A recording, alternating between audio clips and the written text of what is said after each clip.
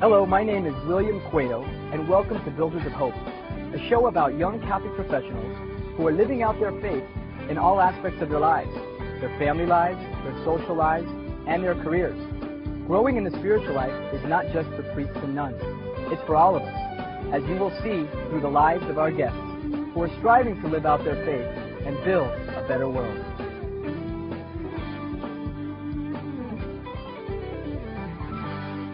These young professionals are engaged in a variety of professions, representing many different industries.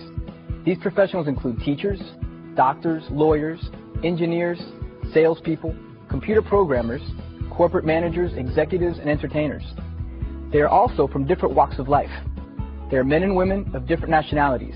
They are various ages between the ages of 20 and 40. They are from different parts of the country and of different backgrounds with different experiences.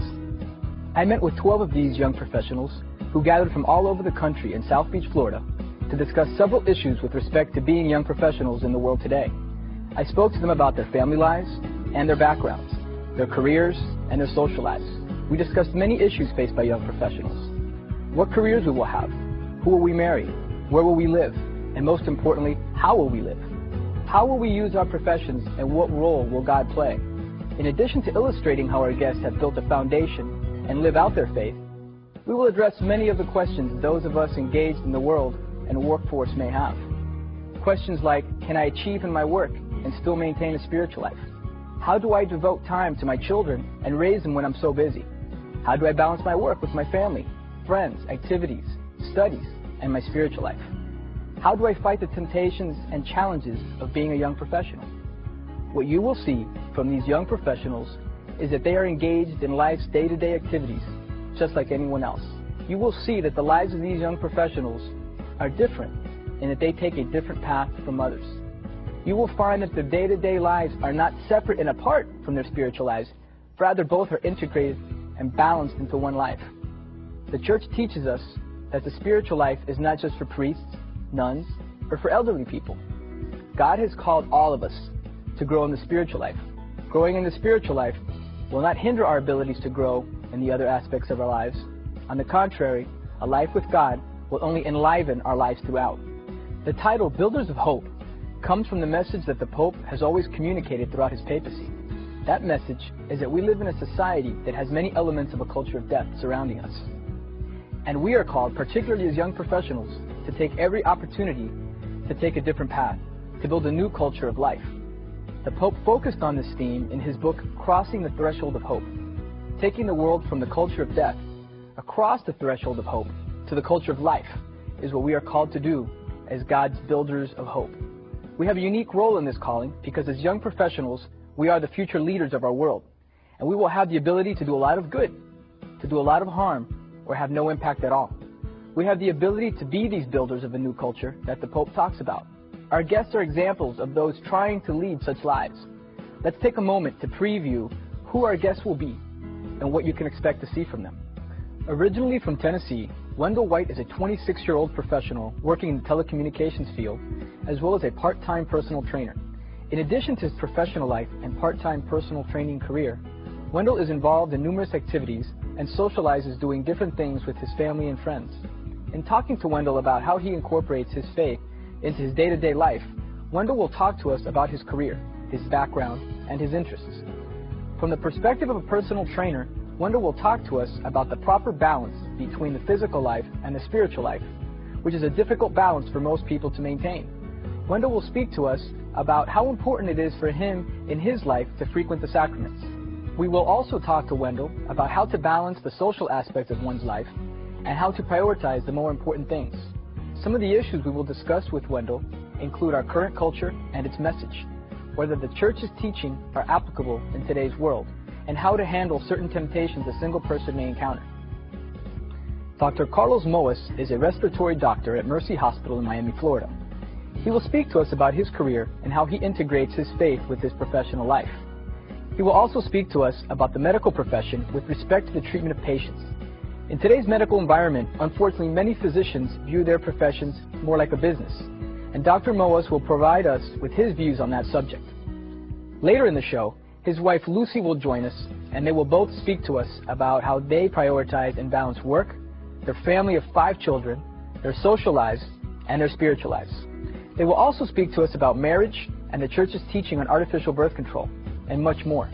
You will see an example of a successful doctor who focuses the purpose of his profession to serve others, allowing God to work through him every day, and you will see the example of a vibrant couple with a strong family life centered and flowing from their faith. Carlos Brito is a 22-year-old student working part-time and will talk to us about how he incorporates his faith into his day-to-day life. We will also talk to Carlos, who is in the process of determining his career path like many young students, about his career aspirations, his work experience, his background, and his interests such as weightlifting. Carlos will share with us the importance that spiritual retreats play in his life. In his attempts to live a well-balanced life that is built on his faith, Carlos will also share with us the additional challenges he faces from being in a wheelchair. In today's culture, we are seeing biomedical stem cell research being done on aborted babies in order for handicapped persons to walk again. Carlos will speak to us about his view on the subject. He is a true example of someone courageously living out their faith. You will meet Mary Louise Curry.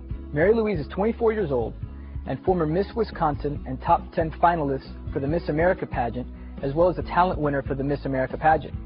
Mary Louise is a professional opera singer, having completed her master's in support of her career in opera. Mary Louise also travels the country, giving talks to young adults about subjects such as abstinence, which was her platform for her pageant competitions. She will speak to us about abstinence and the effects it has on one's life, emphasizing that it's never too late to embrace it.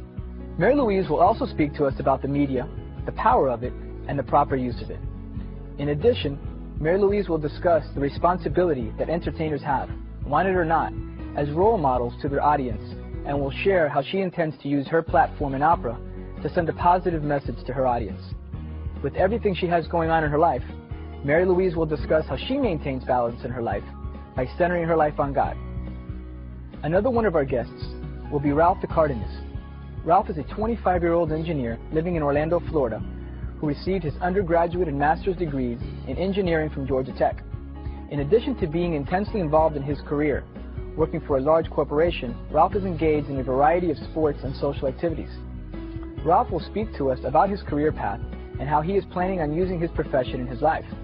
Along those lines, Ralph will share with us his experiences regarding his participation with a large group of engineers who got together to determine how best to help society as a group in a volunteer project, given all of their technical expertises. As a young engaged man, Ralph will discuss how he is preparing with his fiancée for marriage, and will also speak to us about society's view of what being a man is versus what the church's view of what being a man is.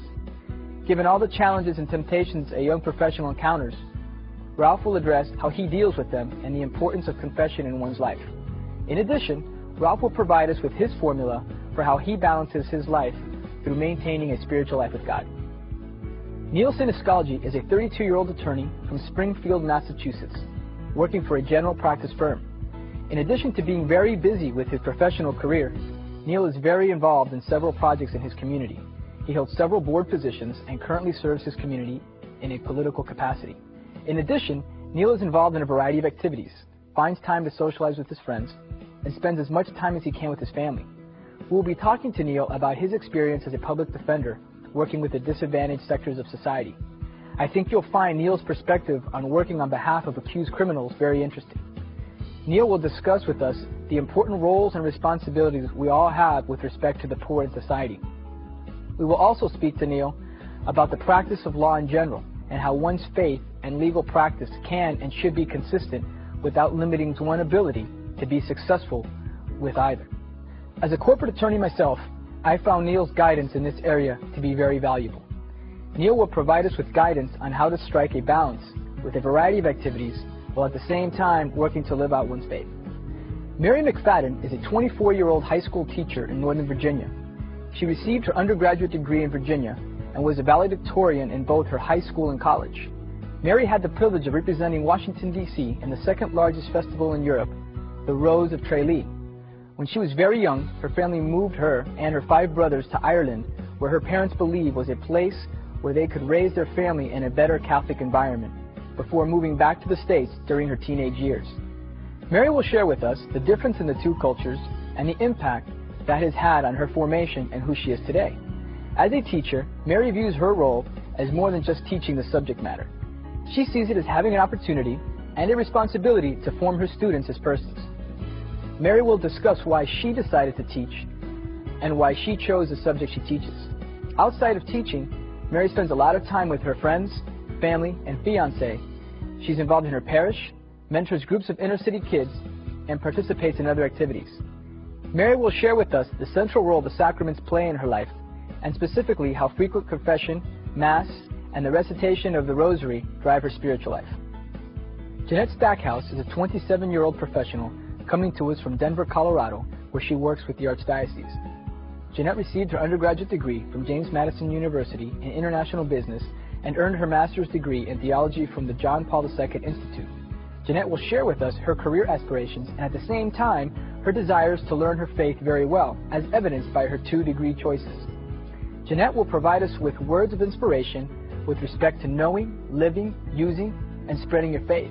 She will explain that we are responsible for learning it and following it, that there's a direct correlation between doing so and the level of happiness we will experience as a result.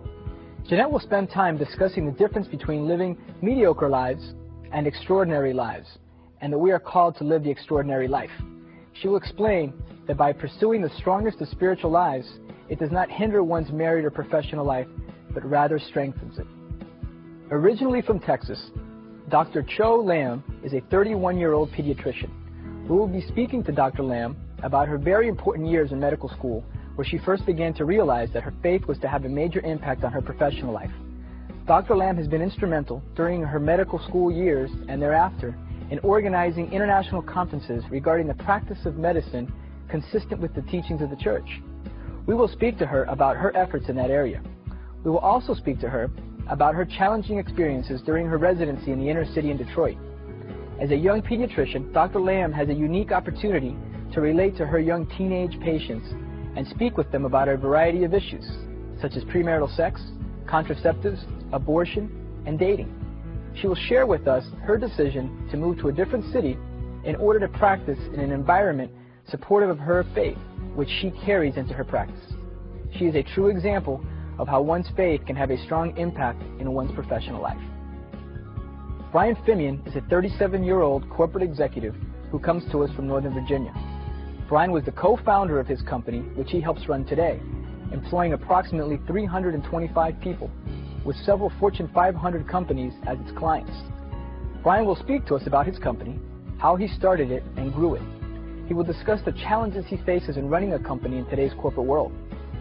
Brian will also speak to us about our capitalistic system and the roles and responsibilities companies have within the system. He will discuss his view on what he believes to be a misconception, that in order to be successful, you can't be ethical or moral. We will discuss with Brian certain issues centered around the relationship between employers and employees. Brian will also share with us, among other things, the important role that daily Mass plays in his life in his attempts to balance out his life while integrating his faith throughout it. You will also meet Michael McFadden. Michael is a 22-year-old professional who received his undergraduate degree in engineering and is currently working in the capacity of an engineer. He is also in the process of continuing his education by pursuing a master's degree in electrical engineering. Michael's interests include things such as kayaking, mountain biking, family basketball, blues, jazz, and swing dancing. Michael offers us the perspective of a young recent college graduate in the beginning stages of his career. Michael will talk to us about his career aspirations, his views on family life, about our society, and his hopes and dreams for the future. Michael will also talk to us about what a young man should look for in a future wife, and he will share with us why he thinks those same standards should apply to dating as well. Michael provides us with guidance on how to form oneself and how to maintain a strong foundation from which to make life's most important decisions. These guests serve as good examples of those striving to achieve balance in their lives, growing in the spiritual life while engaged in the workforce and everyday life. They serve as examples of those working towards God rather than working away from God like much of the world does. They illustrate a different and better way than the unfulfilling and mediocre lives produced by following the message of our culture. In the world today, there's a vital need for examples of good young professional men and women who are solid in their Catholic faith and in their way of life. Individuals who use their professions, their achievements, and their entire lives for God. They see that God gives them their guidelines, on how to live better and happier lives, not rules that make life difficult and unhappy. God is with them in all that they do because they invite God into all that they do. God is with them in their work, in their play, when they're with their families, when socializing with friends, when engaged in sports activities and other recreational activities, in high moments and low moments, in their decisions and how they spend their money, in overcoming obstacles and in reaching goals. I once heard an analogy from Bishop Fulton Sheen regarding our roles in life that illustrates it quite well. He explained that the greatest book ever written has been written in anticipation of being played out on a stage or shown as a movie. The book is the Bible. The movie is now, and we are all in it. We are all actors and actresses with different roles, and God is the director of this movie as the designer and creator of it. He knows how to guide us to perform our best in our roles. Unless we cooperate with the director, we will not be able to perform our roles as intended. In this movie, we are called to bring the gospel to life in all parts of the world, and as a result, change the world, helping to build a new and better world as God intended it to be. Our guests are examples of those allowing God to work through them and direct them in living out their roles. So we invite you to come join us over the next 12 weeks and get to know our guests, these builders of hope.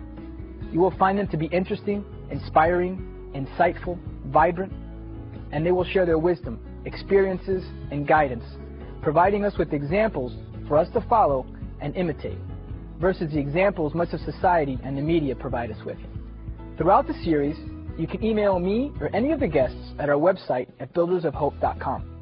I pray that we may be inspired by the examples of these young professionals and ask that the Virgin guide and protect us all and be our role model as she was the first Christian layperson to lead in this mission we all have of living out our faith. As she leads the church, may she lead us to be strong and courageous in allowing God to work through us as His instruments, taking our world from a culture of death across the threshold of hope to a culture of life.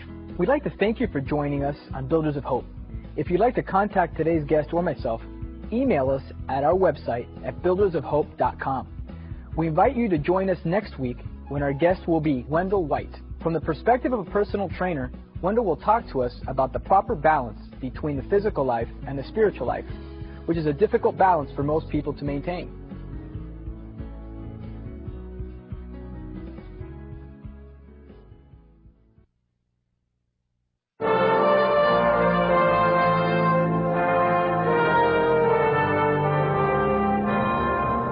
Hello, I'm Father Benedict Rochelle of the Franciscan Friars of the Renewal from the South Bronx.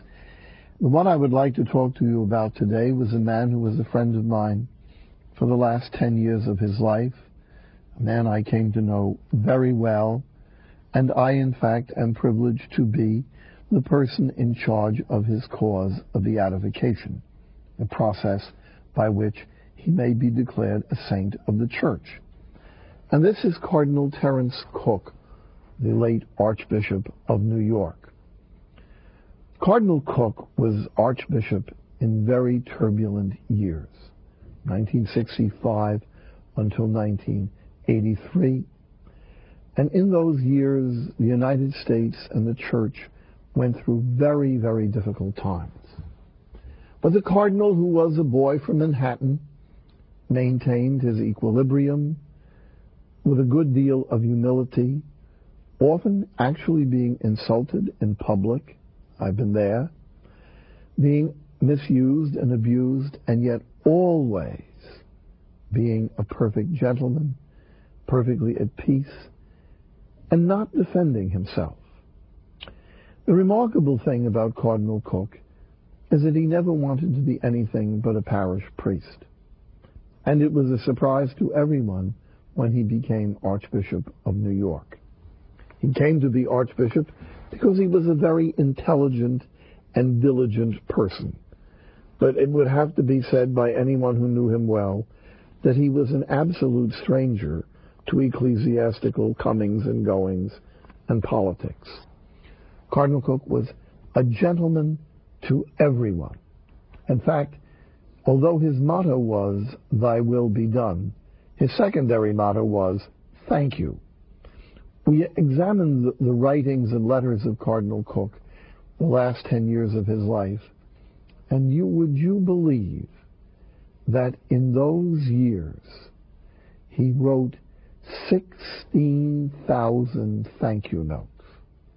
That's in the files. 16,000.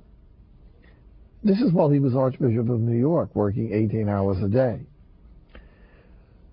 It became known at the time of Cardinal Cook's death that he had had cancer for 19 years, that he had terminal metastasized cancer the last 9 years of his life, and he actually didn't die of cancer. He died of a leukemia, which was accidentally caused by the amount of chemotherapy that he had received. At the time of his death, Cardinal Cook was a very modest, unassuming person, was revealed to be immensely popular. Because he wasn't a popular, showy figure. People didn't know much about him, but everybody knew him. And well over 200,000 people participated in his funeral. Many waited 5 hours in line to pass his body as it lay in state in St. Patrick's Cathedral. Cardinal O'Fee, Archbishop of Armagh, Ireland, mingled with the crowd, and he kept asking people, "Why did you come here today? Why did you wait 5 hours to walk just past his casket?" And they all said the same thing. They said, "Oh, I'm a friend of Cardinal Cook. I was his friend." The big city of New York, which can be a stainless steel monster if you're not careful, very cold-hearted, it stopped and went into mourning at the time of his death. The different newspapers of ethnic groups and religious groups carried beautiful tributes to Cardinal Cook. New York is a city of many nations, many races, many religions, and the papers were filled with tributes to someone who they all acknowledged as a friend. The Spanish newspaper on the front headlines had the words, "Adios, amigo." The Amsterdam News, which is a very popular newspaper in Harlem, had a beautiful tribute to Cardinal Cook.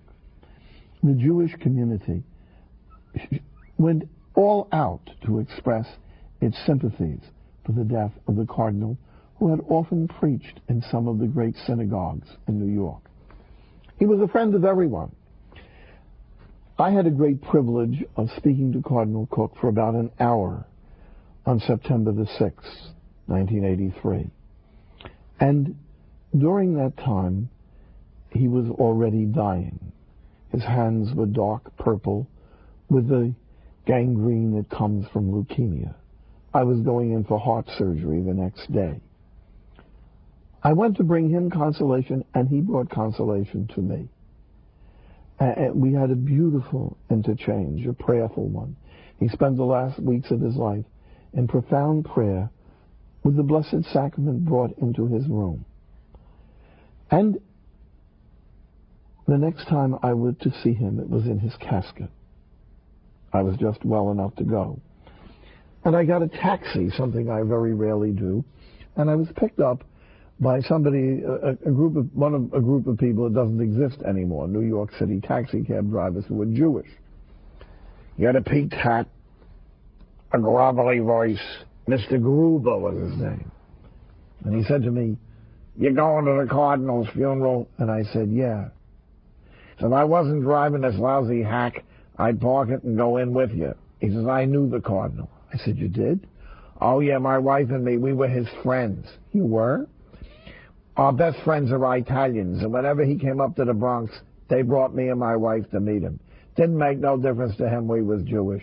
Everybody was the same to the Cardinal." And I got out, and the streets were filled with tens of thousands of people, and I handed him his fare, and he said to me, "Mark my words, Father, the Cardinal was a saint."